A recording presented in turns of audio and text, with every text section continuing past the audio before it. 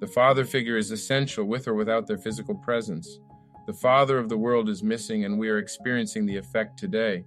In 2001, I left my birth country, the Democratic Republic of Congo, for America, the land of the free. It was exciting to be in a country where dreams are celebrated and being a kid is fun. As a teenager, looking ahead took most of my imagination instead of thinking about what was left back home, my father. Being a kid at a candy store is the best way to describe my experience in a new world. All was fine until the interaction with American teenagers. Being called names and going through puberty was another experience that will take time to unpack. After being ridiculed at school, I would go home without a father to consult or get advice from. But there was no time to dwell on my misfortune. My culture taught us to grow up fast. I lived in an immigrant neighborhood in North Carolina, and looking back, it felt wonderful being around others like me, children from a different world trying to learn a new culture. A few of my neighbors had their fathers around, but it was a different dynamic. Most, if not all, immigrants' parents had odd jobs at odd hours, so parenting was limited. The hope was a public school, and church group would take the pressure off. Likely for me, there was the boys' club. We lived across a church that played a critical role in our upbringing.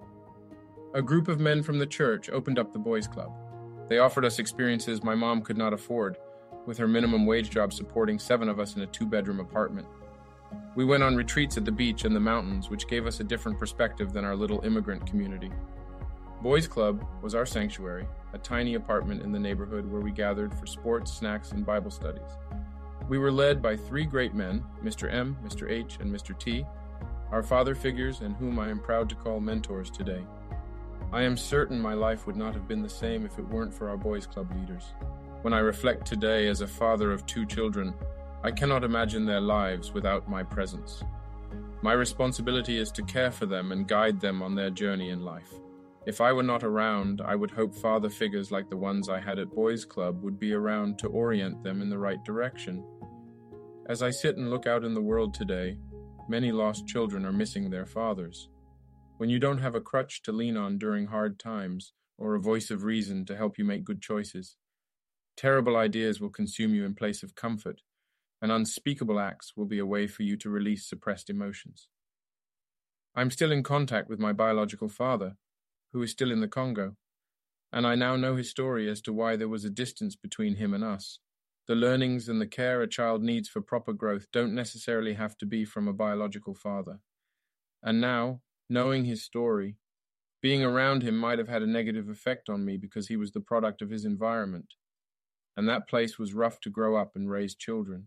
The father spirit was around me through my Boys' Club leaders, so I grew with it and now have the examples to display for my kids. Life is no coincidence if you make the right choices.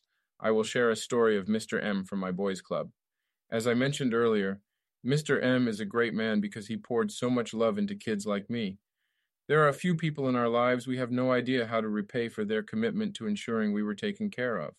In my life, my mom is one of them by far for the sacrifice only moms know how to make, especially doing it all in a foreign country with no husband.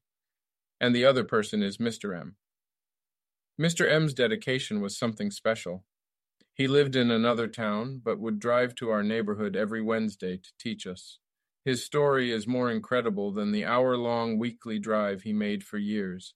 He had a great career in real estate and became a millionaire at one point. He raised 3 children, who we adored because they were the product of someone who cared for us.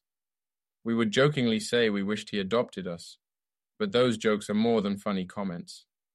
With all the success Mr. M achieved, there was a void in his life. He shared the story with us, and the lesson of making the right decision no matter the situation in life has stayed with us till today. Mr. M was depressed with all his accomplishments and did not see a way out of that hole. He planned to end his life with an elaborate scheme. He read the news of a murderer released from prison in his local newspaper. He contacted the guy and offered him money to take him out. The guy agreed and set a time and location for the act. The day came, and something told Mr. M that it was a mistake, so he never showed up, and that decision alone changed the course of his life forever. He conquered death in a way and in turn poured his energy into an immigrant like me. There are many lessons to learn from Mr. M's story. The biggest one is to listen when a message is presented, sometimes in inner voice, and act on it. His turning around at the last second on a course to destruction was essential in him becoming a father figure that foreshadowed the symbol I needed to see and experience to reciprocate to my children. I've learned there is one world with miniature worlds in it. We are the subject of the small world, and our decisions and actions are part of our immediate environment, but are deeply connected to the one world. In other words, you can affect the bigger world by being good in your little neighborhood. And the father figure is not a physical person. It's a spirit that men of the world can embody. What we see today in our world that reflects hate is due to the missing father. A message to all men of the age, if you can care, in every sense of the word, for children, do so, or else more children will be lost, and chaos will take over their minds, and there is no telling what will come out.